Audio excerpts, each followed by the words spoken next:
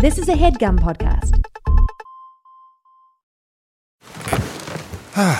The comfort of your favorite seat is now your comfy car selling command center, thanks to Carvana. It doesn't get any better than this. Your favorite seat's the best spot in the house. Make it even better by entering your license plate or VIN and getting a real offer in minutes. There really is no place like home. And speaking of home, Carvana will pick up your car from yours after you finalize your offer. Visit Carvana.com or download the app and sell your car from your comfy place.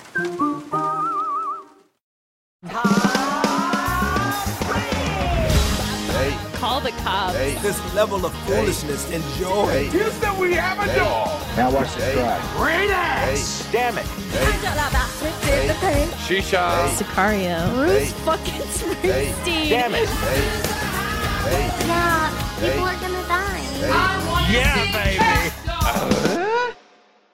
Hey y'all, this is Amy Grant and you're listening to Good Christian Fun. Good Christian Fun is the podcast where Kevin and Caroline talk about Christian pop culture, the movies, the music, the entertainment made for and by Christians. But they're not here to make fun of you or to make you go to church. They're just here to have fun. Also, Kevin. Fuck the police. Is that really Amy Grant? Kevin! You're upset. You've upset me. You've upset Dexter.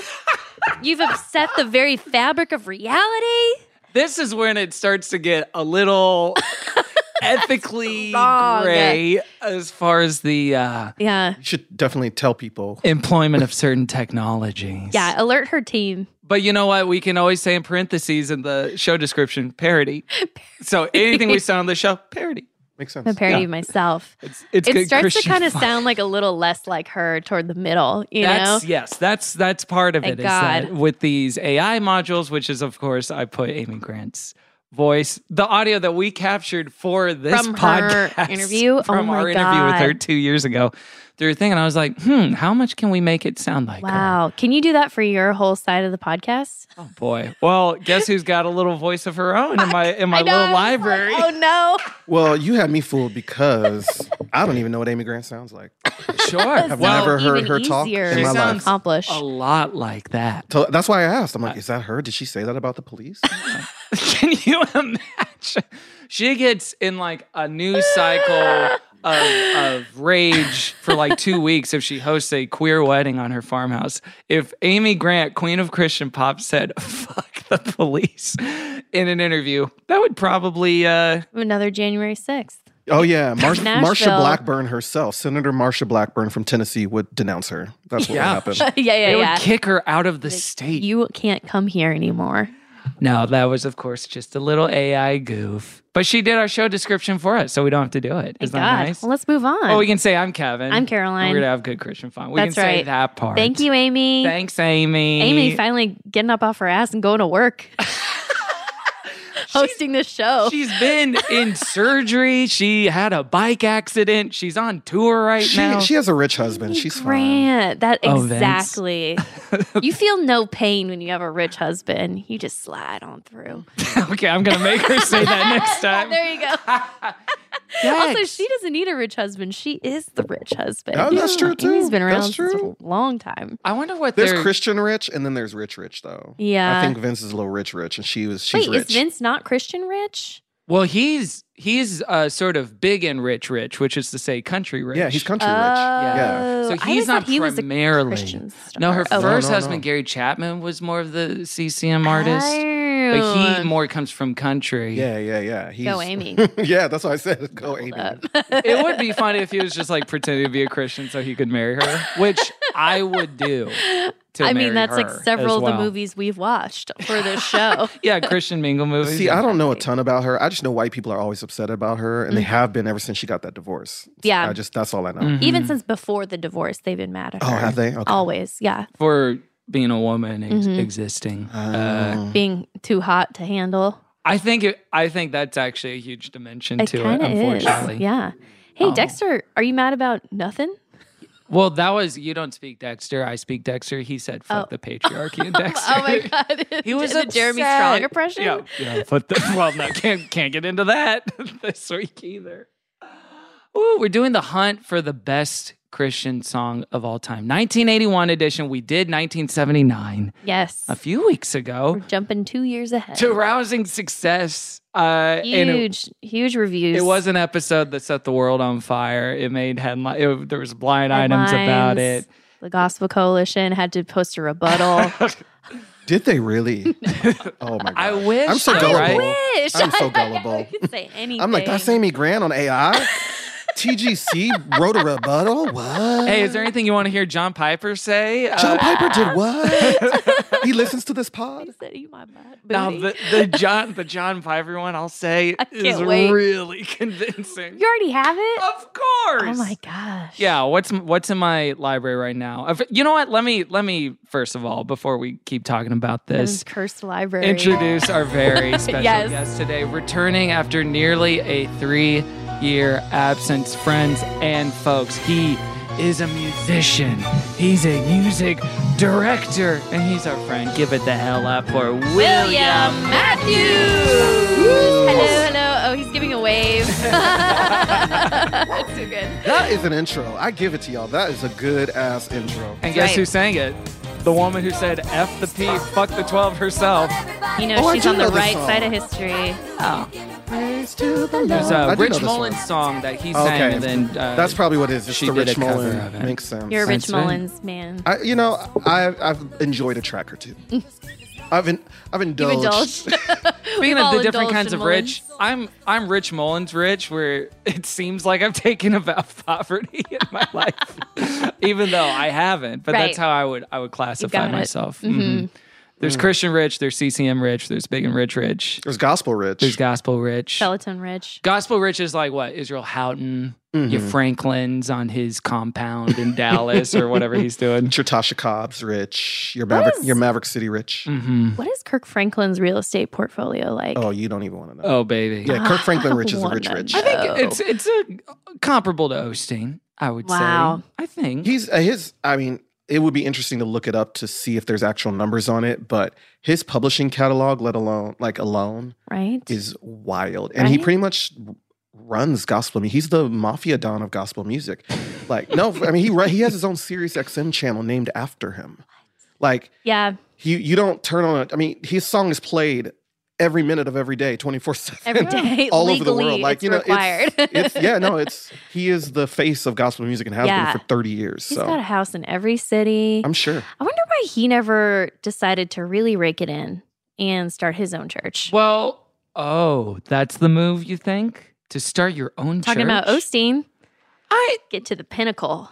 But if and you're all that. well, this is and you can probably speak to this better than The we can Osteen in some upstream. ways. The Osteen upstream, but that is a move of certain musicians of like they essentially retire in church residencies. Yeah. Sandy Patty did that Yeah, in Oklahoma back in the day. It's definitely a path you can take. I think a lot of be. members. I would imagine he just wants to be a celebrity more than he wants to be a pastor. Some doesn't people wanna want to do both. They want to be a celebrity and a pastor.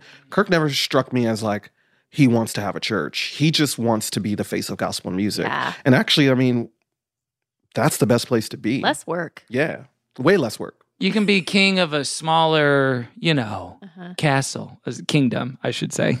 A castle, like it's just one structure. And that he is. Several That castles. He is. I think so. And because it's him, it's a much smaller castle because obviously. It's like a golf height. course.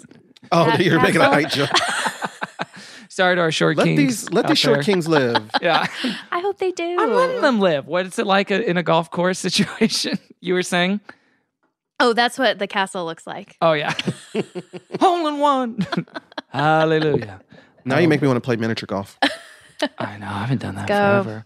Well, William, thanks for coming back on the show, You're bud. welcome. Thanks for having me. I was back. surprised to get a call. I didn't think you guys remembered me. Right. I see you all the time. I mean, but that don't mean nothing.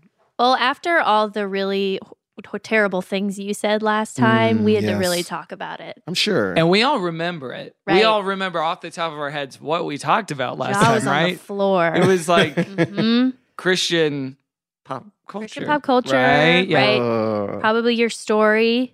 Yeah, it's probably a Maybe. lot of your guestimony, as Uh-huh. we call it, of Lots course. of, and then a string of obscenities. Well, I won't repeat. I will say I do talk less shit these days, so I hope that's Is that okay. true? Than you did 3 years ago? Keeping a tight lip. Okay, never mind. I lied. Okay. You want to talk less I shit. want to. The Lord is working on me. Pivot Is to that- kindness, as Kevin likes Yeah, to P say. to K. Yeah, we're Mhm. going to P to K, Right. even though we're not PK's pastors' kids. Do you think that's a post-vaccine side effect is talking less shit? It's like you get Moderna and you're like, you know what? I'm going to sit this one out. My body rejected that. If that came through. You know, I wish there was a vaccine called Mind Your Damn Business. Because I would take it and make sure all of y'all take Dose it too. 'em. Yeah, everybody on the planet, take your vaccine. Required. Mind your damn As a business. child. That People would never roll. mind their own business, and I don't mind my own business. So it starts with me. Yeah, what would that? How would your life change on a day-to-day level if you literally just minded your own business? Now, here's one change I have made recently in the last maybe year or so. I used to reignite conversations with people I hadn't talked to in a couple of weeks or months of being like, "You got any good gossip? Like, what's the gossip? What's going on?" I do that less now. Why? Well, the well was running dry. I also found that I couldn't reciprocate gossip.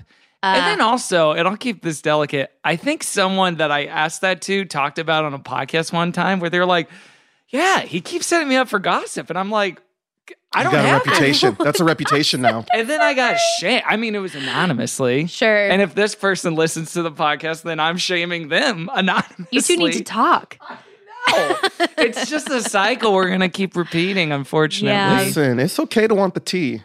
That's what Twitter's for. Well, yeah, I'm trying to think of the last time I really got a nice juicy something from Twitter. Oh, you're not using Twitter right then. I mean, the what's the best thing I've gotten in the last? I don't know. The Coppola's kid, that was fun. That was a fun moment. Did you see Sofia Coppola's daughter? Of course. Yeah. I don't know if I'd categorize that as gossip. No, it's not. But she was just like a delight. Something. Yeah. But otherwise, no. I feel like I haven't gotten anything recently, unless it's migrated to TikTok. You're not Twittering right. I don't think so. I'm probably not TikToking. All right, right. give us a lesson. How Yeah, are we getting, how do we where we do get the it? juice on Twitter? Follow Black people first off. Okay, that's a good Mainly, start. Right. yes. Always start there. Primarily.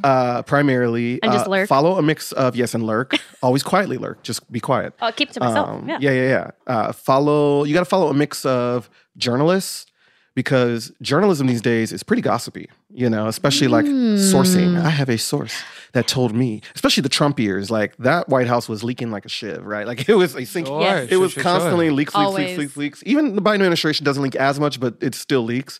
And so journalism these days is just, it Biden's feels like the leaking for rumor. sure. Yeah. Not enough diapers in the world. to keep that from leaking apart. Jeez Louise. They're leaking. So yeah, you gotta. Somebody said recently too that cable news is corporate reality shows, and I said that makes so much sense to me. So Christian gossip in particular is usually really depressing because the equivalent is like, oh, it turns out there was this systemic abuse happening in this coalition for the last 25 years, or this person was a fraud for this. It's really never bad like addiction privately they're going through or something. Yeah, the gossip is never like, guess what? These guys are dropping an album tonight at midnight, or whatever the case may be. That's so wholesome. There was some Maverick City gossip. I won't go into it. Maverick City is a gospel group. Yes, there was some Twitter-ness happening. And Yeah. Instagram, because they had released a statement outing one of their members, but then I guess they welcomed them back in. I don't know. What? But no one knows why. Outing, What? as in like firing. kicking them out. Okay. Yeah. Oh. Like basically saying It's we're like washing our hands of this person. And Oh then, my God. Yeah. And then brought them back. Then I guess 2 days later they were brought back, and it was weird, and no one knows exactly why. See, I think that is like the best CCM gossip you could get is some sort of like weird power struggles going on or just like beef with each other over egos and things. Oh, it is. Those Everything else could be stories. sad. Those stories don't get told. As somebody that was lived for a hot minute in the industry, those are the real stories that never get told. Right. But you know what? I would say that if there's more, you said there's no good Christian gossip. You just don't know, Kevin, because do you know the news about Mr. Carl Lentz, right? Yes, that he's at the Tulsa church now, the predominantly black church in Tulsa, Oklahoma. I heard about that before it was breaking. His Actually, name I forget. So what's the story Todd there? White. Oh. Why is he there? Well, Todd White, is a young minister, a young black minister with a mega church, and he's, popping on the internet. I wish. Well, I'm gonna pray for that man. It's very southern of me to say. Bless his heart. I'm gonna pray for him. It's like the Gwyneth Paltrow, I wish you well at the end of the trial. I wish you well. I'm gonna pray for that man because unfortunately, he let the fox in the hen house, And what he doesn't know is by letting that man into his church, he has pretty much sunk his church, or at least Carl is not just an abuser. He has a takeover spirit. That man cannot serve anybody but himself, and he will take over that whole church. Some might call that the vision of an entrepreneur. A spiritual entrepreneur. It's true. We need a startup attitude. It's true. Do you think he is going to at least attempt to try to take over, undermine? There's going to be a I'd bet money. Do stuff. I'd bet money. Yeah. On it because it makes sense. Yeah. I mean, I'm confused by any church would open their doors to that guy because at this churches point. are addicted to the story of restoration and redemption. We're talking. Yeah. They want to redeem it. What do you know about? You said his name was Todd, the pastor. Mike Todd, yes. Mike Todd. Okay. I'm curious, what. Yeah, I was like, there has to be more to this guy too, and who would welcome them in, welcome Carl Lentz, do a public, announcement for it. What's your angle as well? What's the history of your church? What kind of relevancy are you fighting for as well? It's such a random pairing, Yeah. Fascinating. It is. It's very fascinating. But, perhaps, who knows? I'm not saying this as a fact, but, birds of a feather tend to flock together. And facts aren't feelings. Of course, and for those that may not have listened to that episode in a while, obviously William is bringing many years in ministry experience to some of this lens and prism with which you can see this through. Of course. We could rank our top 5 little pastor scandals of the last 10, 15 years if we wanted to. Oh, man. I mean, I like the ones where no one really gets hurt. Yes. I mean, my favorite, it's not, if you listen to the Mars Hill podcast, it's horrifying. But the thing with Driscoll being just you suck so bad that even though you didn't cheat on anyone, and that we know of, that you didn't commit sexual infidelity, yes, that we know of, we still have to fire your ass. Yeah. Because you just suck. You're that terrible. So You have made bad. everyone so angry that they will actually unify against you to kick you out, even though you are one of the most famous pastors of all time. Yeah. I felt like I had a discernment on that years ago. Somebody sent me, this is probably 2008 or something. They sent me this sermon on masculinity by Mark Driscoll. You know, the infamous one? Oh, yeah. They sent it to me and they said, you should listen to this. I listened to the first 15 minutes. I was a hardcore evangelical then. I listened to the first 15 minutes of that and said, nope. Yeah. No to this man.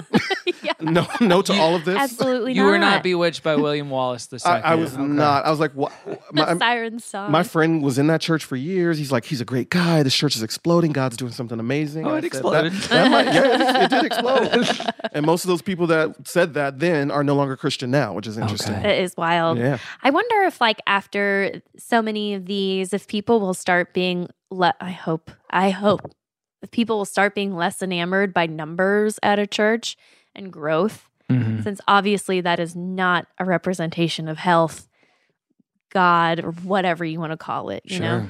I don't know if that's even possible because we live in a capitalistic system. Right. And the gospel is completely merged with capitalism. I mean, it's the Christian industrial complex at this point. They just don't stop. No, they don't. And they never will. Somebody will just, the moment one falls, another one takes its place. Yeah. All right, well, let me ask you this. Grows as weeds. So under a capitalist infrastructure, society, whatever, and having the experience that you have in the church, how would you measure growth? Obviously, it's going to be something a little less solid and tangible as numbers, something a little more amorphous. But what do you see as the quote-unquote fruit of that happening in a faith community? I think genuinely transform lives. And when I say transform lives, I mean people who oftentimes are in unhealthy patterns, actually learning and finding ways to break free of those patterns. Whether through counseling, therapy, the grace of God, all in between, all of it mixed together. I would say that's the true measure in growth. But oftentimes in ministry, we're looking for growth, but oftentimes we're led to failure most of the time because people have choice in this. Right. People will even come saying, I want help, and then fight you, resist you the whole way, and then just go back to what they were doing before. Right, yeah. And so as a pastor's kid myself, I mean, I constantly saw that. So yeah. And that doesn't mean the church failed. Doesn't mean it. It just, I think God has called the church to be a faithful witness. Faithful witness doesn't mean the way Jonah would go, they didn't have to go, they didn't have to repent. Doesn't matter if Nineveh repents. It's about you being faithful to give that message and to be that light or to be that help. Yeah. And if they take it, they take it. If not, they don't. But it's hard to do that economically. You're right, unless there's some like Right. metrics and capitalism's at play in that. So Yes. that's also the conundrum. Like I don't even know if Jesus could actually survive capitalism. Like if Jesus were to incarnate in this generation, I genuinely, I mean, I know He would in give the up his saying- father's plan and be like, no, I'm not going to do it. Like, this isn't I worth got a it. 9-to-5 with a really good 401k. He's like, have you seen this thing called television, guy? Mass media? Like, I could have everything, the kingdoms of the earth. Yeah. Transform lives. I think transform lives Okay. is the key, but you can't, that's a hard metric to To measure. Yeah. Because it's completely anecdotal and experiential. But yes. Private a lot of the time. And very too. private. Which, yeah. wouldn't you say that that's then that resonates with the gospel message, like it being in the out of way places, that, you know, the kingdom of heaven is like a seed, you know, planted in the field. Like it's always a lost coin, like you going out of your way to find it. Like it's always in the hidden places. It's never in the mass, like celebratory places Yeah. and praise and acclamation and Grammys. And don't get me wrong, those are nice. But like, You mean Dove Awards, right? yeah, Dove Awards, excuse Yeah. me. Dove Awards or K-Love Awards, or Air One Awards, whatever they are. The these ultimate days. accolade. Yeah, like it's got to be in the places that are unseen, because that's where God is. I like that. Yeah, and it's again like it's witnessed maybe by one person, Mm-hmm. and like that matters enough, and that's still successful and important or whatever. It's not mass changing of lives. If it's just Yeah. one, you know, that is still wonderful. You bring up such a good point, because we definitely have made, I think Billy Graham started this phenomenon that like mass salvation equals mass transformation, and it doesn't. No. You can have 1 million people fill out cards in Africa saying that they gave their heart to Jesus. Does that mean that these are actual conversions? Of course. Yeah. And like how many mass conversions have we seen that were totally hateful and like Yeah. evil too? Yeah. Numbers, it's like when will we ever learn that really doesn't count for anything? It doesn't Nope. show nothing. Nope. But you need to have funding coming in because someone's got to pay. For We got to pay this for these rent. lights. Yeah. I do. Caesar's coming.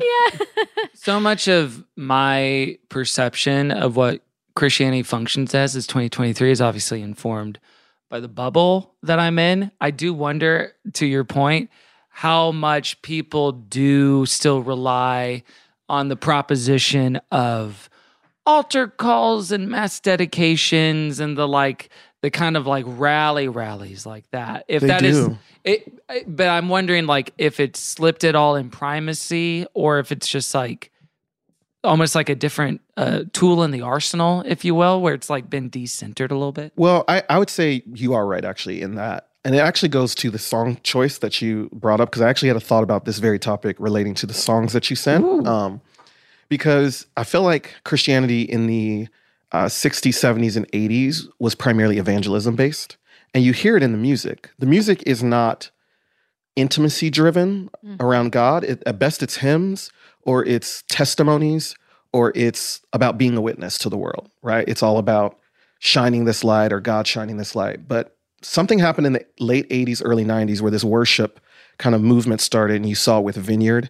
Vineyard was a big part of that. Maranatha a little bit.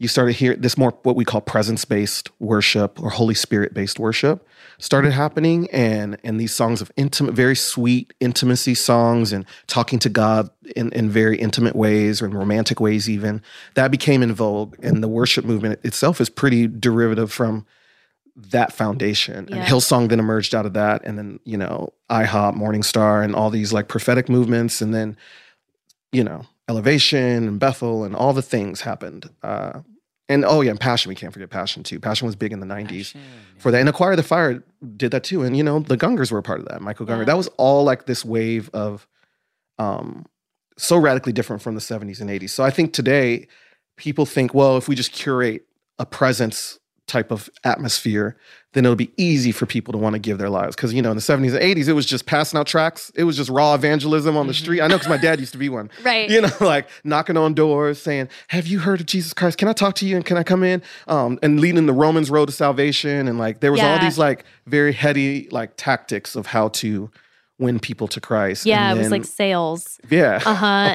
Apologists. The whole, Apologists. yeah. And what would be like the secular comparison of now, like it's more of a vibe, or like it's environmental marketing or something, like where you have to have an experiential. Immersive is the word. Immersive, yes. Like even you saying presence, I was like, I immediately know what you meant by that. You could describe it, but it's like, it's that kind of like floaty, Holy Spirit, transcendent, like emotional, transcendent, like ethereal. Exactly. Sigur Rós meets U2 meets Coldplay. A lot of quarter notes. Yeah. Right. Here's maybe my hypothesis based on what you were saying, which is the idea of as far as like a secular parallel, the rise that I would say, in my estimation, the post-2016 rise of consumerism as activism and as a sort of not virtue signal in the alt-right definition, but as a way to express certain values and morality of like, I'm the kind of person who likes this kind of thing because it means this for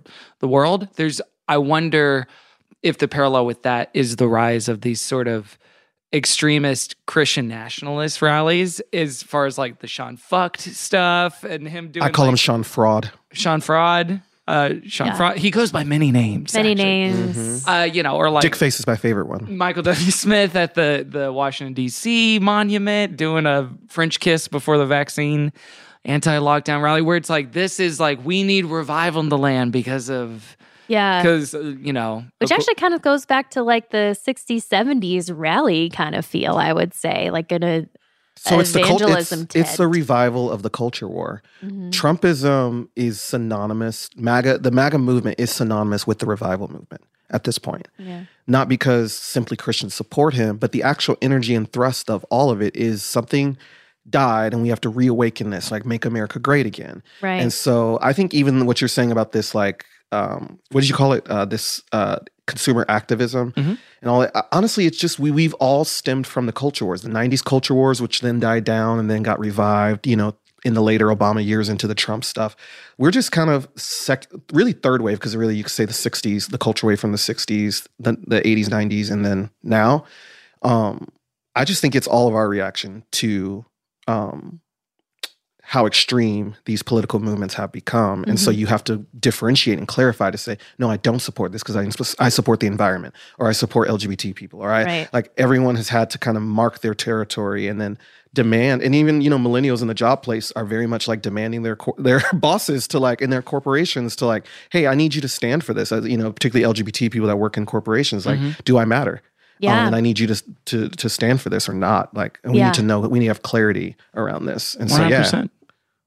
That's interesting. And it's interesting to like, I'm wondering what the Christian equivalent is. Like, I think about like almost the fulcrum of this stuff as far as the rise in like secularism goes with Harry Potter and the monocultural moment that was Harry Potter and that series of books and the films.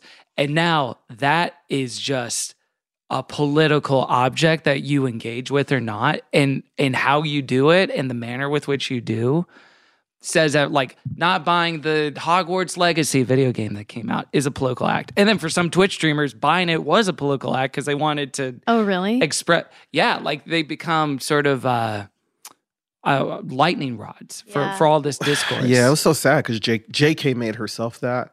I'm of the persuasion, but maybe because I'm older, I just think I see the art as very different from her statements about TERF stuff and trans people. You can maybe argue that she didn't have the best diverse representation in those books or those movies, but I think you can more argue that her books spoke against the messaging that she's currently totally. I just preaching. finished going through them for the first time, actually. Oh, nice. The books. What made you want to go through them for the first time? She was making a cultural statement. I just was I was like really inspired by the author. But I was just, I was generally just looking for a good book on tape to listen to. And I was like, it's a good one. Yeah. So, the best. But as I was going through it, I was like, this does not like sync at all with what she's been saying. Like, if anything, it's all about like transforming constantly and expressing yourself exactly and individually as you should. And like, that's the best thing you could do. Well, and she became the very thing that she, it's created. weird. Well, she became the Voldemort, in my opinion. Exactly. That's what's so funny too, is like her reputation before this became like, wait, what? When she became like a single issue tweeter and celebrity, like her thing was like, I actually think Voldemort's not as bad as Trump is, like, and kind of signaling that way. And yes, the deep significance and meaning that the books and that whole series meant It to was LGBTQ. anti-fascist. Yeah, of It course. was. Well, and I think she would consider herself highly progressive, politically, even now. And I do wonder, this is almost like a different conversation. Let's see if I can loop it back. But I wonder if this is the thing that breaks the whole conversation that we've been having. I get in this major way for like the last 6 or 7 years of like, is it okay to watch a Woody Allen movie or to watch The Cosby Show because XYZ? And now like all these things are being tested in real time, if that makes sense. And I think it's a rational perspective, and I'm sure there's a spectrum of them to say like, separate art from artists. That's what it is. It's not a material detriment or benefit to engage in this or not. You do wonder if that's the sort of thing that breaks it, where it's like, okay, well, I can't do Baby with Bathwater because, like, say, like, I'm a queer kid who grew up in Michigan and Harry Potter meant XYZ to me. So, no, I cannot throw this out. And I wonder if that transforms people's relationship with this other stuff, too, if that makes sense, where you can just, like, totally separate that from like the authorship. It's deeply subjective because art is one of my favorite conversations to have, particularly this one. Like, which matters more, character or art, or integrity or art? And I for hundreds of years. This conversation, and I always land that art matters more, for better or for worse. Yeah. I think that's why we praise the artists of long gone. We don't know the drama, or sometimes we do know the drama of what they were doing back in the day as the Renaissance. Yeah, like, we praise them for this breakthrough and this divine like revelation and the art that was created, but they were doing some foul shit. Like, and the people that wrote some of the hymns that we sang, right? Like the Edwards, like of the world, right? Like, so the way I typically rationalize it in my head, for better or for worse, is unless the art that you create is specifically making a harmful message. Like, for instance, R. Kelly. R. Kelly actually wrote a song for Aaliyah, the teenage girl he married, called Age Ain't Nothing But a Number. It's the name of her first album, right? I grew up singing that song. It still gets stuck in my head sometimes, right? She's like on the cover of the album. And actually, if you go look at that picture of the first album, he's actually in the background distance, like leaning up against a fence, kind of like he's like weirdly watching her and lurking her. Like it's like a schoolyard. Yeah, at a schoolyard. Like it's so on the nose that you go, and it's funny because for Aaliyah, it's like later she stopped working with him. All her like second album to everything after that, she worked with Missy and Timbaland, and that like revitalized her whole career. But that first album was R. Kelly produced. And he definitely wrote songs that were telling us what he was doing. He also wrote one of I think the most beautiful gospel songs I've ever heard too, that Whitney Houston sang right before she died, called I Look to You. One of the most beautiful songs. That? He wrote I Look to You. Oh my God. And it's so deeply conflicting because it's like, here's somebody who's either cynically writing this song just because he's a good songwriter making money, or maybe in his cry of desperation, he was saying, I'm going through some things. Clearly, he was going through some things. And he's like, Lord, I'm looking to you, whatever that meant for him. But, Whitney sings it, and, it just takes it to a tender place. And so that's what's so hard about all this, is because no one is a perfect messenger. Not one of us. Some worse than others. I'm not equating all things equal. But that's why I typically think art matters more. And art, in the end, will last longer than character flaws or yeah. I remember thinking about that even when I was like in my English classes in college, and we were debating the intent and the message all the time of these books, and we would go back into the author's life, like that would even matter, and sometimes it does. But I remember, I don't know if it was a professor or TA or somebody, it was kind of saying like, to your point, as soon as you have put it out in the public and published it, it has its own life. That's true. It's done. It's basically done with you, you know, and it's like whatever it you can want cause it to be. harm, Yeah. definitely, or it can cause incredible divine moments, And I think that your barometer is a pretty good one. Like if the thanks. message is harmful, or is like perpetuating something, and that's not really up for interpretation. For example, like, let me date this baby girl, like that's not something we need to be like, well, and I can didn't even I like still that listen song. to that one? It wasn't his best, but it didn't transcend. But but if something like a Harry Potter book can still make people feel Yeah. comfortable to come out or express Yeah. themselves or even go into a new thing. Like that's And that's why I have valuable. no problem celebrating that. And then you made the reason why I said all this because you brought up people boycotting the game, and ultimately, and HBO just announced that they're going to create a Harry Potter series Whoa. based on the books. Still, somehow they're going to be back in the books, creating a Hogwarts series. Which, like, I would say, wait 20 more years, and you're probably Yeah. it's too soon. Well, That's the sticky one, is because it's like, I think that's fine. And like, you could keep working in this medium or whatever, but it does feel ethically murky. Like, I think you should be allowed to boycott whatever you want Oh, if sure, you think yes, it's absolutely, wrong and you don't want absolutely. that. And if you don't want the upstreams, as we say, going back to JK, if we like watch this show or whatever, that's fine. I agree. I mean, I still watch The Cosby Show. I hate to say it. Yeah, and that's one of those things where I was thinking particularly about the Cosby comparison, just because his art and him are just completely, from an aesthetic perspective as a consumer, enmesh. If you're consuming his thing, you are looking at him and his face.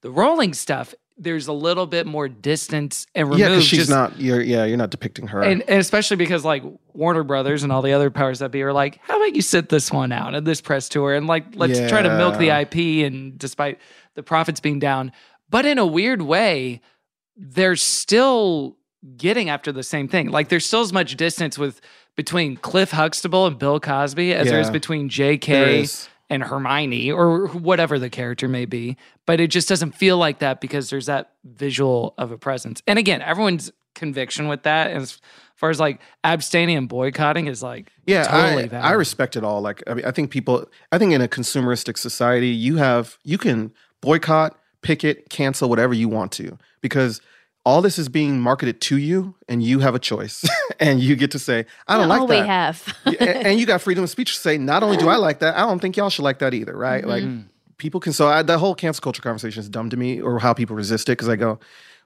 everyone's been doing this since the beginning of time. Like, Totally. people constantly rally around things that they don't like and they want other people not to like. I mean, that's politics 101. Literally. But yeah, like when I think of The Cosby Show, what it brings for me is very nostalgic memories of a time and period in my life. It's like why I watch certain old TV shows like Mary Tyler Moore or Cheers or Dick Van Dyke or I Love Lucy.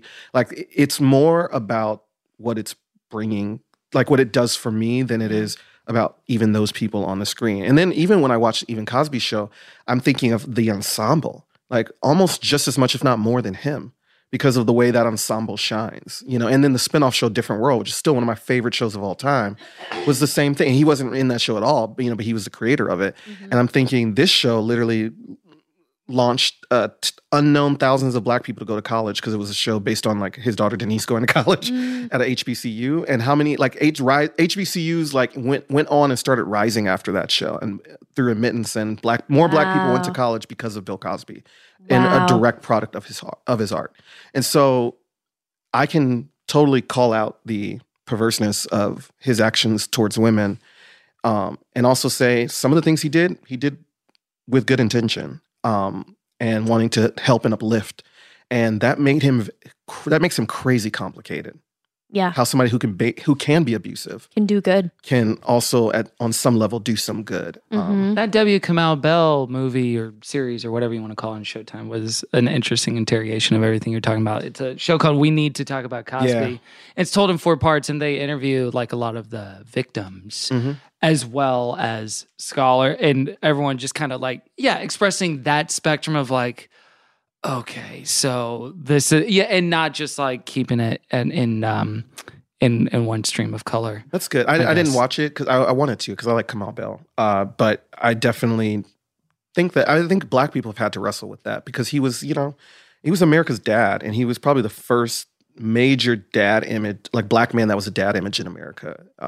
And also he built the NBC comedy lineup, which, later launched Friends and Seinfeld, and like that Thursday night block on NBC, he built, and NBC wrote it for like decades after.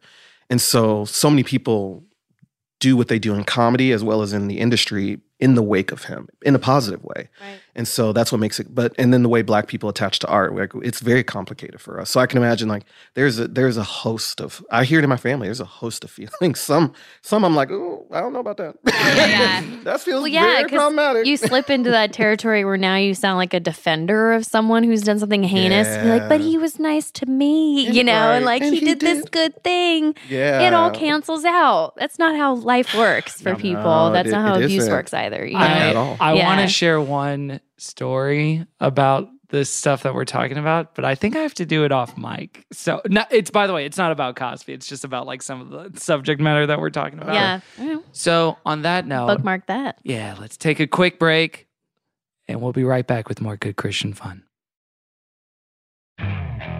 Okay, picture this. It's Friday afternoon when a thought hits you. I can spend another weekend doing the same old whatever, or I can hop into my all-new Hyundai Santa Fe and hit the road. With available H-Track all-wheel drive and 3-row seating, my whole family can head deep into the wild. Conquer the weekend in the all-new Hyundai Santa Fe. Visit HyundaiUSA.com or call 562-314-4603 for more details. Hyundai, there's joy in every journey. Worried about letting someone else pick out the perfect avocado for your perfect impress-them-on-the-third-date guacamole?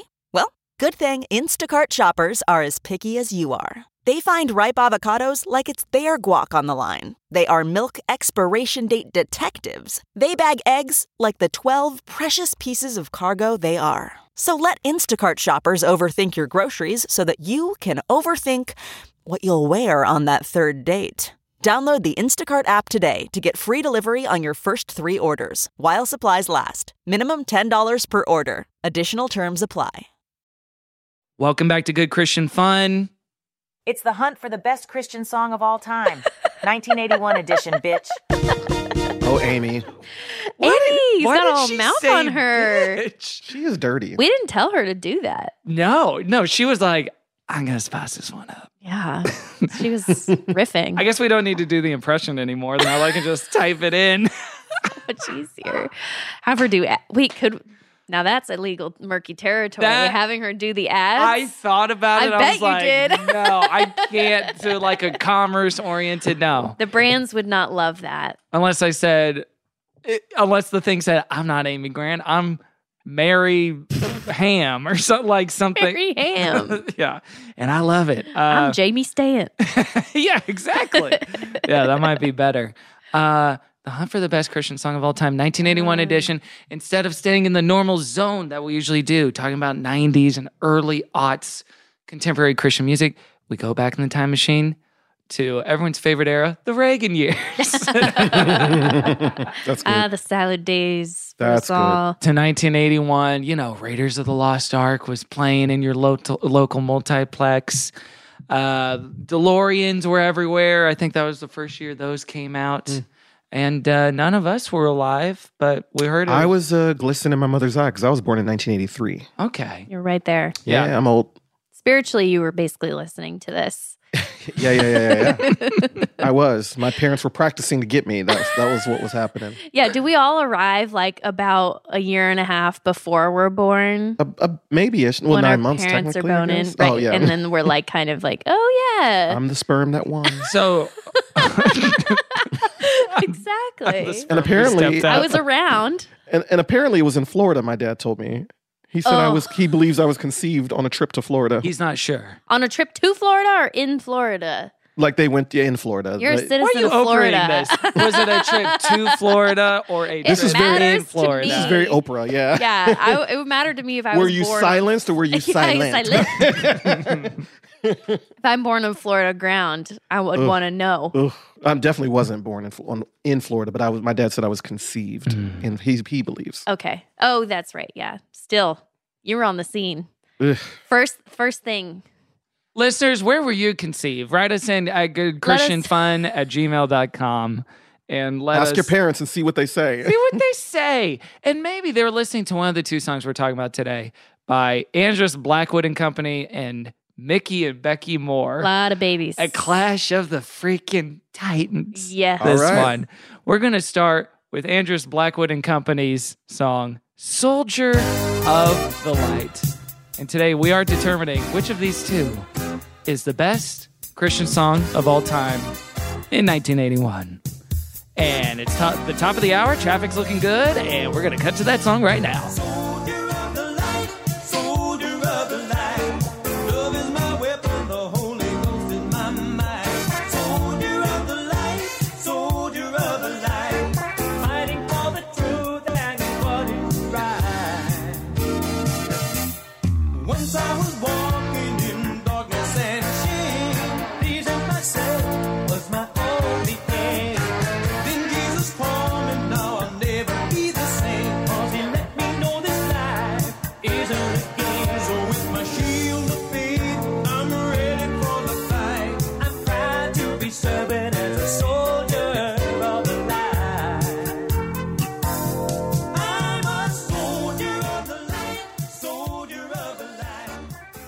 Okay, and so on and so forth. I think we get the picture with that song.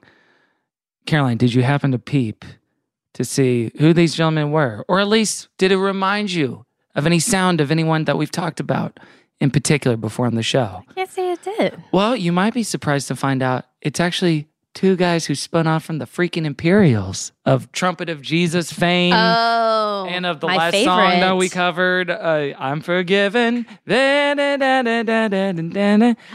So these two gentlemen, of course, freaking Sherman Andrus and Doyle Blackwood. The boys. They were like, all right, Imperials, we're done. We're spinning off on our own adventure. It was, kind of bold, especially for CCM. Again, judging that they're kind of 40 years behind the culture. In other ways, an interracial duo. Yeah, I was really impressed by that, actually. A dynamic duo who put out, easy listening stuff in this vein. Now, did they write their own songs? They did not. Oh, they were didn't. Performers. They were primarily good singers, though. Singers of their own song. Having a sort of bouncy step pop energy to this, where it's like, Caroline, what genre do you think this belongs to? Of our classic, perhaps, island destinations of genres. Island destinations of genres. A sort of Mexican drink, perhaps. Oh, this is Margaritaville. Yeah. Home base. But Margaritaville of Jimmy Buffett was urging you to join the Lord's Army, right, if you will, and You were become. conceived in Margaritaville, right? Yeah, that was. I was born by the river.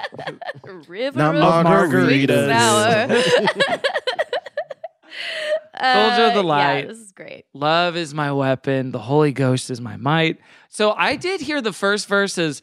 Once I was walking to darkness of sin, and pleasing myself was my only end. Oh, that's actually a better line. Yeah. Yeah, I think it's peace in my soul. Peace in my soul. Or, it's up for debate, Peace in my soul. or peas in my hole. Yeah. Which could be the same thing. Listen, we all did a lot of things before we found you. Listen. And after. And after. After and during. But one of these sort of, it is in the vein of the songs that the Imperials, that famous gospel group, used to do, which is like, hey, I'm a Christian. Now let's have some fun. And that's kind of the now watch whole this drive. thesis statement of the Pretty pop much, song. Is yeah. like, hey, that's pretty cool, right? Cruising. I was like, we've listened to a lot of songs that have military themes on this podcast, but never one that was like, also you could be shopping at Nordstrom Rack. Well, it's because they're using soldier in the proper way of using it, not like being militaristic. They're just saying, I just want to love people and love God. Like it's, so they're fighting for that, not fighting for, the Lord's army per se.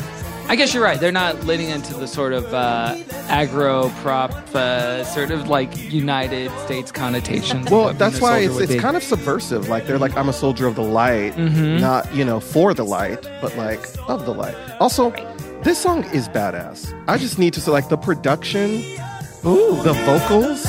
We got it. This, The like, saxophone. the horns, it's on point. It's lush. It's very lush. Like, it's not cheesy when you really listen to it, because what's funny is, I guarantee you, there's some Gen X or Gen Z are listening to something like this already. That's calling it cringe. That's modern.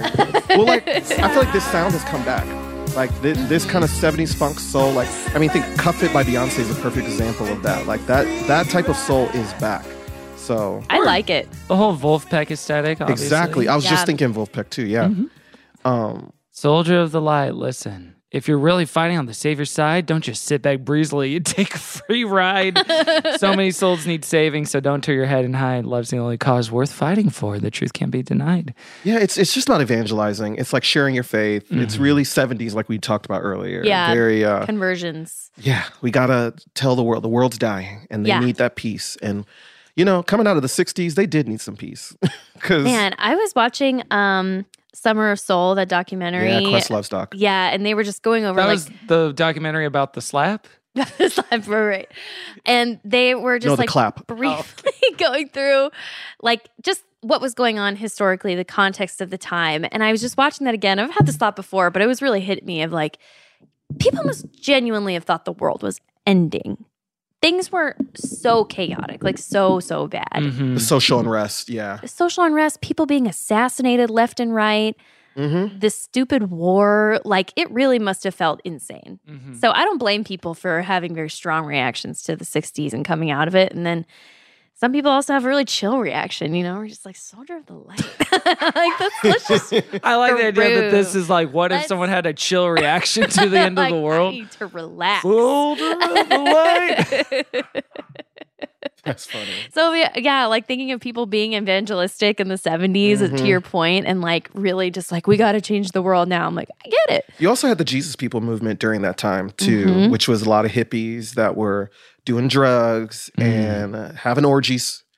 And it's in California, which was huge. They all lived in the mountains and were tripping on stuff and had visions of Jesus. And then they all came and started getting baptized in the ocean with Lonnie Frisbee. And Now, I'm gonna correct you right there because I saw a documentary called The Jesus Revolution starring Kelsey Grammer as Chuck Smith. No. And I think literally no one had sex during No that one had time. sex, and Lonnie Frisbee was really a side character. I actually have a lot of heat on this because that film was pretty much a vanity project from Greg Oh, yeah, Laurie, did in my you see it? opinion.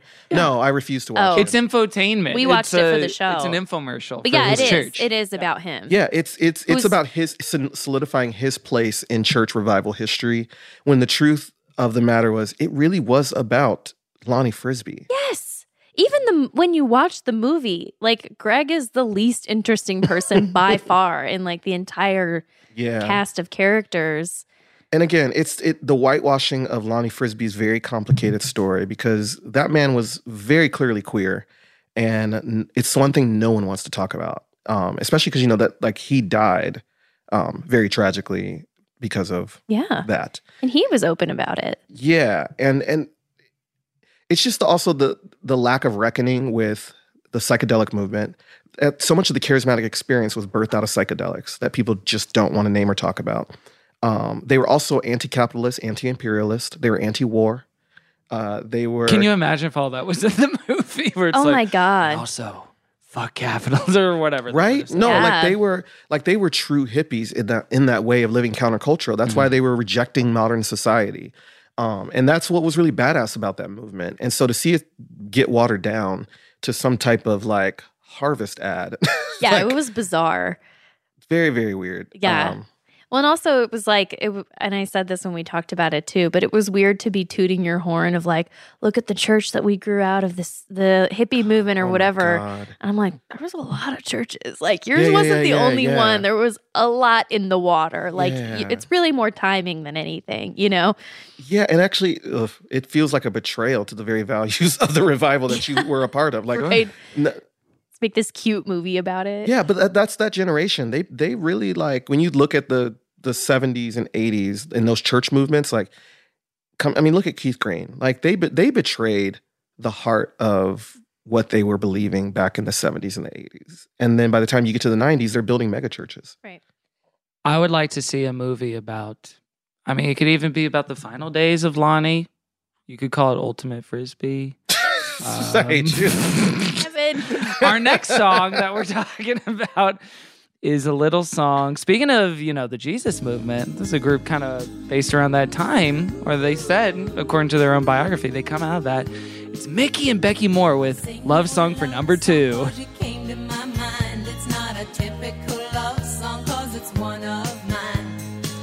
Say I love you, you know that it's true. Even though you're number 2. two. It's not that Caroline. I love you less than best. For each day I love you more and more and more. But that can only be one first place in my heart. And you know who that's for.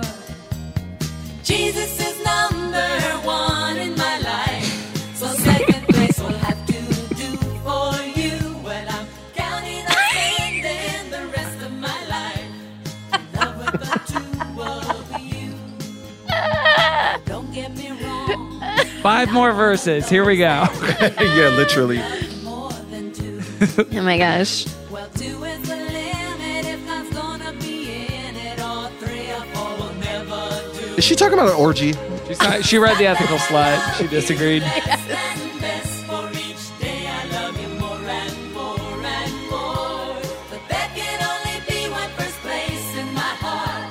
And you know who that's for. But Lord, I know that Jesus is number one in my life.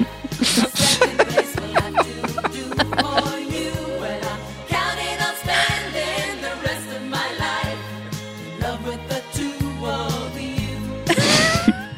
Don't be downhearted. I want to hear this. Think I don't love you. I'd expect the same commitment from you. And I'd be heartbroken if I was to find out that I was not your Number 2. It's not that I love So we should come clean about this. The reason Caroline's laughing so much is because her and Nate did sing this to each other at the altar at their Yeah, it wedding. brings No, back are you funny serious? memories. No. I was like, this is clearly a Only in gag, right? spirit. Can you Oh my imagine? God. I wish I knew about this song when I was getting married. I would have made it our first dance. But you're To combine my favorite things, loving Nate, loving God. loving God, And number 2. And number 2. And getting the opportunity to call your husband number 2. You are I Baby, feel like you'll I made always be this up number in my 2. dreams. What an insulting song. gracious. I was deeply triggered when I heard this song. God number 1. So a little background to this song as well. Mickey Moore, which is his name. His name is Mickey Moore and Becky Moore. They were a husband and wife singing duo. She was the songwriter. He was a graphic designer, actually, working, and they came out of sort of the Greenwich Village scene adjacent, like the way they frame it in their biography on their website is like around the time of the Jesus movement, we were also doing our thing. And then this was their big charting hit in 1981 is a song called This? Yes. This hit the charts? Love Song for number 2. There's Wow. television appearances you can watch God. on YouTube of them singing this together. Oh my God. This was not obscure for the time. This got play. This was the moment. And of course, this gets at a message that I'm sure we've all heard in a lot of Christian relationships and a lot of Christian ceremonies and weddings of like, listen, you'll never be number 1 because to love you correctly, I have to actually love someone else more than you. And I'm more faithful to them. And you're going to Then my dog. Then my dog. Then you. Wait a minute. Not the dog before you. This list, you just keep getting lower and lower. Well, if we're doing ranking, Love let's be Song honest. for number 2. Love Song for number Sounds 2. like a MySpace top 8. Yeah. Mm-hmm. Ladies and gentlemen, this is Love Song for number 2. I love that line. I'm glad you included it where she's like, now don't get me wrong. We don't do number 3 and 4 or whatever. And I was like, oh, sorry to your kids, I guess someday. Not even charting at all. I was like, who are 3 and 4? Is this an orgy? What is Yeah, happening? I know. Let alone that. Kids aren't even nominees. Not even They were close. clearly poly. Final Yeah. list. Oh, I wish. She knew people were going to ask. It'll be a different song now. But yes, getting at a very sort of, it's an anti-love song, essentially, is what it is. It is completely, let's see how they contextualized it in an interview with CCM magazine. Love Song for number 2, which Becky had written for her husband, promising him that he was more to her than anything, but Jesus is number 1. The song became a major hit on adult contemporary radio stations, and they talked, Christians are tired of hearing of another preacher or singer or Christian writer getting a divorce and remarrying. This is what Becky said to CCM. They know that this is wrong. They want to be told the truth and see it in their lives of those who preach it, sing about it, or write about it. So this was like their anti-divorce anthem, I guess. Right. Because maybe her calculus was the reason they got divorced is because they made each other number one. But you gotta make each other number two. Well, So it's then not just- healthy if you're not having number two No. regularly Yeah, you gotta have your number two in regularly. your life. And sometimes you have to push, and sometimes it's a bit of a struggle, honestly. Are you honestly. talking about pooping? No, I'm talking about No. your- We're their talking spouse about relationships and your love. Yeah, because sometimes it's like, oh, I can do number one every day. I do number Easy. one a couple times a day. Right. I haven't done number two in like a week or so. Yeah, that's concerning. yes, You should exactly. be focused on that. Make sure everything's flowing. Number one's always flowing. Oh yeah, Easy. Like that relationship, no problem. it's difficult sometimes. I'm lost in the number rankings. Get to number that's three. what's so difficult about this. I'm a songwriter by trade, and this song was so frustrating to listen to. I will say, well, no, it wasn't clear. It really wasn't clear. I understood sort of what she was saying, but listening to the interview you just read, it was even more confusing. I'm like, what? Huh? What? Who is this for? Like, what do you like? Who tells the love of their life you're number two? Like, it goes against every rule of songwriting, in my opinion. Like, you are decentering the person that you are claiming to be in love with, and I don't understand. Like, it just irked me so much. But isn't that what Christians do? Oh, it is definitely what they do. I feel like I'm always having this conversation with any hyper Christian or zealot Christian or fundamentalist Christian, actually, Yes. because whether it's their view of the Bible, being the inerrant Word of God, or it's placing their theology kind of before people, that is always the crux of what I call the Christian trap. It's a self-fulfilling thing where no one else can break this bubble. It's only just me and Jesus. He's number one. Next to me, he's my co-pilot. And I'm like, yet somebody, this invisible God, I'm not saying he's not real, but I'm saying this thing you can't see is number one. But the person in front of you that's expressing hurt, trauma, pain, or telling you their experience of the world that differs from your theology, they have to step aside. They're at best number two, if not At 3 best. or 4. Or at worst, your enemy, because they're coming for you at number one, I no one literally gets between me and my man. Yeah, No one. exactly. I literally had to have this conversation with a family member of mine who has a queer child, actually. And we were talking about that and I brought that up, but they were, not for it. They're like, no, this is wrong. It's wrong for them to be queer. And I said, I was just so deeply pained by the whole situation because they were saying, they were placing their biblical interpretation above the experience of their own child. And they wouldn't even hear it. And that's what was to so... them, that's faithful. It was faithful because they're to number one. They're Exactly. It's there should be a sacrifice. It Yeah. should be difficult. But it's a weird conversation because it's I don't even know if you're worshiping the real God of the universe, other than I think you're worshiping your interpretation or your version of that God. Yeah. And not that actual God, because that actual God has to be bigger than your understanding, right? And bigger than your theological box. Wouldn't that God be? And so maybe there are other people who are having experiences with God that are actually apart from your, you would just have to leave room for that if you're really worshiping true God. But Right. if you're worshiping, and I actually boiled it down with this person in my family, and I found out that they actually don't worship God, they worship the Bible. My husband used to say people will idolize the Bible. Yeah. And I was like, that's a great way. That's a good term you could throw at a Christian, and maybe that would get through. Oh, my favorite know? one that Brian Zahn says is the Bible is not the fourth member of the Trinity. Okay, more number talk. Here we go. 3 I or gotta 4. keep track of all Fourth of this. member of the 3P and Of 1 my of number one. Trinity. And the 3 and 1 is my 1. Yeah. And then you're the But you're only right. one for me, but you're 2. That's why it doesn't to a typical American Christian who does believe in the Trinity. I'm like, so your God is one, but it is 3 in 1. You do know you're getting a 3-package deal here, right? Father, Son, Spirit. Right. But no, this person literally found a way out of that statement. I said, sounds like you've made the Bible the fourth member of the Trinity, and they're like, no, you don't get it. Jesus is the Word. Right. And And, I then you're said- in that trap of but God is Bible. Bible is God. And I was you know? like, no, Torah is not Jesus. Bible is not Jesus. Jesus was a person that lived, right? Yeah. That you claim But that's to what we've been told, worship. Yeah. by your pastor at church. Don't let anything come between you But there's and the the Bible. Old Testament and New Testament. That's 2 testaments in one Bible. Right. And the Bible is 3 versions. that's right. There's Translated NIV, over- ESV, NKJV, My number or whatever one. it's called. Yeah. But Yeah. that's what this song brought up for me when I listened to it. I was like, oh, this is that evangelical bullshit. Totally. Keep God first. I grew up with that. And still to this day, a family member will tell me, just when saying goodbye, love you, just keep God first.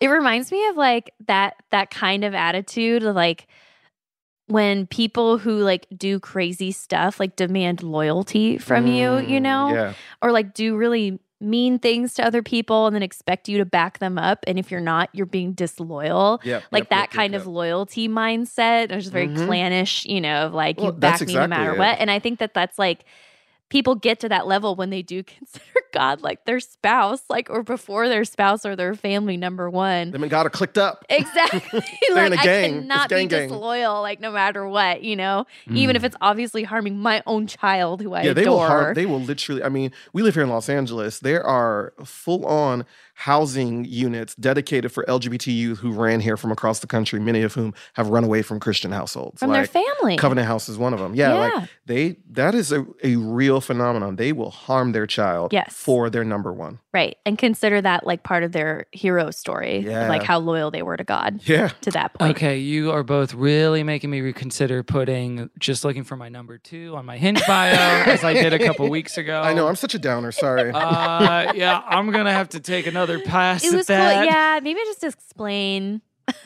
Yeah, I'll put it in number parentheses. This is why Soldier of the Light won for me by like So a clear funny. margin. It was just easy because that song made me, when I listened to that song, it made me feel better. Like the feeling of it was way better Feeling was good. than this one. Rather than a woman smiling and saying, "You're my number I 2," hate you. you can hear the smile and hear the dismissal. It's every man who's ever been rejected by a woman in their life. That's what it felt like. It's a couple I don't want to hang out with. You know, like these people singing on this song, I'm like, absolutely. What, the cover art didn't not. change your mind? Where it looks like he's piggyback riding on They're her. literally wrapped in a number 2, in the numeral 2. Oh my God, I didn't notice this. Yeah, I they didn't are. really look at it. They are. He's the graphic designer. It's the title track of the album, Love Song for Number 2. Did you guys see Mighty Wind? Of course. You know Mitch and Mickey? Mitch and Mickey. It made me think of them. Kiss at the End of the Rainbow. Mickey. Wait, was this a focus on the family thing? No, this was a Christopher Guest mockumentary parody it was, about like the folk movement, like the folk music movement. Yeah, it all centered around a folk festival, but they all did their own singing. Yeah. My favorite story about that, there was that song Kiss at the End of the Rainbow, which was nominated for an Oscar. Then Eugene Levy and Catherine O'Hara, who maybe Gen Z would know from freaking Schitt's Creek. Yeah. But they performed it live at the Oscars. It was nominated. It's a beautiful, just like straight across the plate folk song. She's playing auto harp on it. And it was written by Michael McKean and his wife, Catherine O'Toole, or excuse me, Annette O'Toole, on a road trip down from Canada to California. They drove all the way down because September 11 had just happened. And so all the airports were shut down. All the planes were shut down. She was up north shooting Smallville. And they were just this husband and wife songwriting doing. They're like, all right, well, we gonna, and they wrote it on a road trip. I thought that was such a sweet story. An actual couple wrote it. So 9/11 wasn't all bad, gang. It's a lot of beauty. Did you see that Dana Carvey confirmed the rumor today on his podcast No, that he what has with rumor? David Spade? We all remember Master of Disguise, right? Oh, yeah. So the rumor for a long time was that the morning of September 11th, they were shooting Master of Disguise, but they were shooting the scene in which he was a turtle. He was Turtle Man who would go turtle, turtle. Yeah. And the rumor was like they had a moment of silence and a prayer, but Dana Carvey was in his turtle makeup. And he said on the podcast today, It's true. It's true. No. He was Oh my like, gosh. well, we had to have a prayer and it would have taken too long to remove all the makeup and we got there really early. It would have held up production. So he was like, it was completely practical. This giant turtle shell. It'd be even better if he was leading prayer in the turtle Funny. outfit. Yeah. Lord. Lord, we're turtly praying for the country now. Okay. All right. Well, William has given your vote. His vote? What say you? I like number 2. I don't think I know, and I think you're right about Soldiers of Light being a better song. It's a way better song. But I'm sorry, this song is a woman's telling how much she loves number 2 and number 1, and for me, that's always gonna work. This song is like a dream. I know. This song is amazing. When I found it, I was like, I can't believe this. I can't This believe is it a either. gift. I feel betrayed. This is why you can't trust white women. You can't. Yeah, no, I that's know, true. right? Yeah. Don't do Be it. careful, Kevin. They will stab you in the back, but honest, I have to stick to who I am. I have hear to be you. true I to hear you. myself, I hear and you. that is the song with Mickey and Beth. singing about how much they don't love each other as much as Her they name's love Becky. Jesus. Becky. Put some respect on Mickey and Becky's name. Her See, name as a is song- Becky. Once again, as a songwriter, how this is very infuriating because it's the shitty songs that oftentimes win because they grab people's attention or they Right. like, and people It's a love them. gimmick. I know. Yeah, it's a gimmicky thing, It and worked. it worked. Okay, so now I'm the tie-breaking vote. Right. I love love more than I love war. And, army, military, propaganda, even in the metaphor used in Soldier of the Light. But I don't love number 2 as much as you do. That's True. kind of your market that you've cornered Right. and squatted in. I have my own corner. Yeah, that's right. The potty squatty. Yeah. Yeah. So, lyrical content aside, I have to go with feeling. I have to go with what makes me feel good on a DNA deep level, on a soul body. You are really dragging us out. And on that, I must march in step with William. Yes! And Soldier of the give Light! it to Soldier of the Light. Soldier of It's the a Light. bop. I'm not mad. It It's is a good. bop. It is a bop. But you know what? Actually, this works out just fine because that means my song is number 2. And what more fitting of fate? That's what it gets. That's what it actually gets. But it belonged there. It wouldn't feel good at number 1. That's honestly beautiful. A love song for number 2. So to Soldier of the Light by Andrews Blackwood and Company, we say thank you to the Winans. Love the Winans. They're from Detroit, just like me. Hey, how about that? Michigan. Mm-hmm. All right. Well, on that note, gang, let's bring it down in here to a more What is this, a sound bath? contemplative space. Is this a Hillsong track? It's worship It's time. a song track. Do you want to do pick the year before we do You know transition? what? Okay. Let's do that. No. I mean, we can do it over the sound. I don't need to stop this. But Pray about it. William, we did 1981 just now for the hunt for the best Christian song of all time, 1981 edition. What year should we do next time? We're going to kick it to you, and whatever year that you give us, we're going to do for the next hunt. 1964. 1964. Ooh, you got a challenge on your You need to hands. go back because people don't go back beyond the 70s when it comes to Christian music. Okay, Yeah. 64. 64. My other number would have been 55, but yes. Wow. Okay. So Is there pop Christian music going on? There is Christian music being released in America in 1964. pre-Jesus movement. You wouldn't have qualified it CCM though. Right. But there is Christian didn't music exist. being released in Okay. 1964. Okay. 1964. I love this. I'm excited. I like Yeah. the 60s. Oh, hey, maybe Paul McCartney will announce the contest that time because of When I'm 64. It's just a Oh. song key. This is a long walk. Damn. When we were talking about never mind. I gotta explain this later. Okay, listen. I can't wait. More explaining. Oh yeah, I got a juicy tidbit off mic for you guys. William, we're not here to promote ourselves or to plug our projects. That is the folly of man. We're here to lift them up to the Lord as a loving and humble sacrifice, including our projects, our social media handles, and maybe what we're enjoying in the secular culture as well. And as per usual, we start with Caroline. I'm soldiering on online at Caroline's Farts if you care to give me a follow. Oh yeah. Tell Caroline that she's your number, I'm your number two. Are the lights getting darker? Please. No, I think you're just going crazy. No, I feel like you're dimming the lights I right think you're now. gaslighting me right now, William. If I'm going to do some lifting up, I'm going to lift up a show. Season 2 is out. I love it's on Peacock. It's called Grand Crew. Oh, yeah. Great little friend group comedy. Carl Tart, Nicole Byer. Carl Tart's kind of the star, let's be honest. Yeah. He's so funny. Star energy.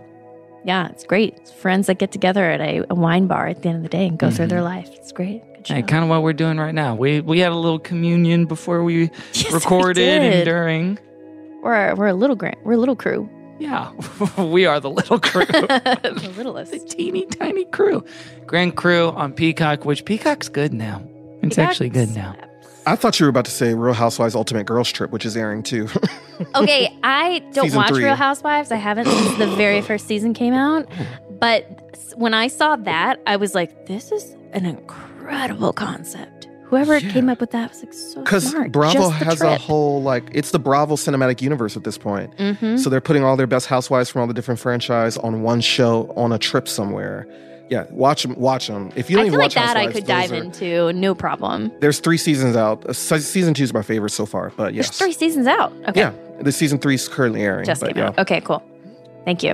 I'm gonna put that on my list. It's your number 3. What is it? I swore when you said Yeah. Peacock, I was like, "That's what I thought you were about to say." I Oh was yeah. like, please let it be Real Housewives of Ultimate Girls Trip. No, it's Grand Crew and Below Deck. That's all I watch. Bravo. Yeah. Mm-hmm. We turn it to William. Oh, the question is, what am I watching in the secular world, or what am I kind of enjoying?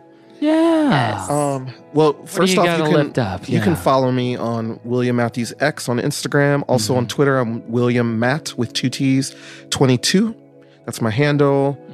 Follow me there. I'm releasing new music this year, a ton. I'm recording, writing a ton of music right now. Congrats. I'm excited. Some of the best stuff. I have 2 albums I'm working on currently. Wow. Yeah, Dang. I'm feeling the juice right now. Oh my gosh. Actually, some Bruce Springsteen inspired stuff too. You might be Okay, Yeah, I'm yeah. listening now. I know. I Want know. I to was feature gonna- Kevin? Right. Doing what? Wearing a bandana and just like wanna see rocking. Hey, playing a tambourine. Vocals, yeah. Yeah, I could be Patty Scalfa in your operation. Unplug my guitar. Something I'm watching that I'm really enjoying. Nerd alert, nerd alert, nerd alert. It's Star Trek Picard. It is the final season of Star Trek Picard. So Patrick Stewart, everyone knows from, the X-Men series, and he was, in Marvel, the Doctor Strange movie recently too, he's been around for years. Anyway, he played Jean-Luc Picard back in the Next Generation show of the 90s. And they revamped that character 30 years later. And season 3, the final season, is airing right now. And it's actually coming on tonight. So I'm literally excited to go home and watch it when it comes on at 11 p.m. Because it's the next day and they usually drop it at Paramount Plus. But anyway, the show is about, it's like a sci-fi drama with all these old people in space, which I kind of am into. So is there like a lot of sitting down? Like, let's have a space seat. A battle of minds. yeah. Well, he's like, he's like in his like mid 80s or something. So he's definitely old. But like he's in it? Yeah, he's in it. It's starring him. Oh, wow. It's Patrick Stewart, and I think he's given some of the best performances. And also what he did, which was really cool, was he took the character and pretty much blended his own story and personality with this character because it's 30 years from the last movie that they did from that whole thing. So he even put a storyline in season 2 about his mother committing suicide as a child and how that traumatized him, and that is literally the whole storyline of season 2. So so it's an outer space thing. There's action, like there's it's fun. Cool. But they're really exploring some deep things. And season 3 has kind of been lighting the whole Star Trek universe. Everyone loves it. They're pretty much praising it as the best season of Star Trek that has ever been created. The fans are enjoying it. We're right at like episode 8 right now, I think. So yeah, it's like That's exciting. yeah, it's really exciting. It's Getting like me excited. I've never watched this sci-fi- show. Yeah. I'm like, I ooh. just pop it on. You and your therapist husband just pop it. You don't have to know anything about Star Trek. Thanks for qualifying your therapist. Yeah. You and your therapist husband Change pop how he it on. watches. Star Trek is philosophical. It's not like Star Wars. It's way more heady and It is wrestling. a battle of minds. Yeah, it is about. it They're like is, doing moral yeah. quandaries. It's all about like solving a moral issue and a Love it. complexity, which I enjoy. So it's heady, but it's also fun action sci-fi. So. Shout out to Patrick Stewart, who I know mostly now through our friend of the show, Greg Has, who we've had on a couple of times. Patrick Stewart will just be in his Instagrams sometimes of like, nice. here's me and Patrick Stewart watching a football game. What? That's Or incredible. It's because, so Greg does this show called Improvised Shakespeare over at Largo, and Patrick a few years back was like, I'd like to do it with you, and they became That's He amazing. is the Shakespeare guy. Yes! Yeah. And he's so fucking good. So good for them. Love him and Ian McKellen's love for each other too. That's really sweet. 2 sweet boys. Yeah. All right. Thank you, William. You can lift me up at Kevin T. Porter everywhere. Peloton, Instagram, Letterboxd, OnlyFans. This year on OnlyFans, I'm really going to start trying. Oh my god. Oh my god. It's the year of try on I'm Kevin's gonna- OnlyFans. I'm going to post every 9 days instead of every 15. You really don't have an OnlyFans? extend yourself. I'm so gullible. He actually does. I actually. What do you do on there? Well, you'll have to subscribe to find out. my friend. Yeah, he's very cagey about it. Very terrible OnlyFans marketing. But that's the teaser. So you Think entice people them just and want to see your feet, Kevin? No, you got to let them know what's I'm there. banking on it, literally. There's an whole industry for that. Yeah. Definitely is. I want to Mainly for women. Mainly for women. Hey, yeah. sure. But I want to lift up a podcast called Your Favorite Band Sucks, which is hosted by Mark Mosley and Tyler Mahan Coe. But specifically, each episode, they're like, Pearl Jam sucks, and here's why. It's kind of a tongue-in-cheek thing that the gentleman who hosts it, one of the co-hosts, Tyler Mahan Coe, has a very popular show called Cocaine and Rhinestones, where he goes through like deep history of country music. He's the son of David Allan Coe himself, sort of country legend in his own right. But they have one episode that breaks down the Ticketmaster of it all and goes through the history of scalping, why things are the way they are, why everyone's so mad. It's so interesting and fascinating. Even if you don't give a shit about any music history or anything fucking with that, listen to that episode because it'll completely change your perspective on all that stuff. Very interesting listen. You can lift us up at Christian Fun Pod everywhere, patreon.com/goodchristianfun for more Good Christian Fun, and leave us a review at Apple Podcasts, because every review you leave, we donate $1 to charity. William, thank you so much for joining us on the show. Thank you. Today, bud. Welcome back. Welcome back. Let's I'll see you in not make another it 3 years. Yeah. No, it'll be half that time, a year and a half next time. And there's nothing left to say except for, Okay, I love you, Emma. Amen. Now watch this drive. And let's make got it. Caroline's dreams come true by going out with number 2. Let's make her dreams come too. All right. And we'll see you next week. Goodbye. Goodbye. In my mind, it's not a typical love song, 'cause it's one of mine. When I say I love you, you know that it's true, even though you're number 2. It's not that I love you less than best, for each day I love you more and more. That was a HeadGum podcast.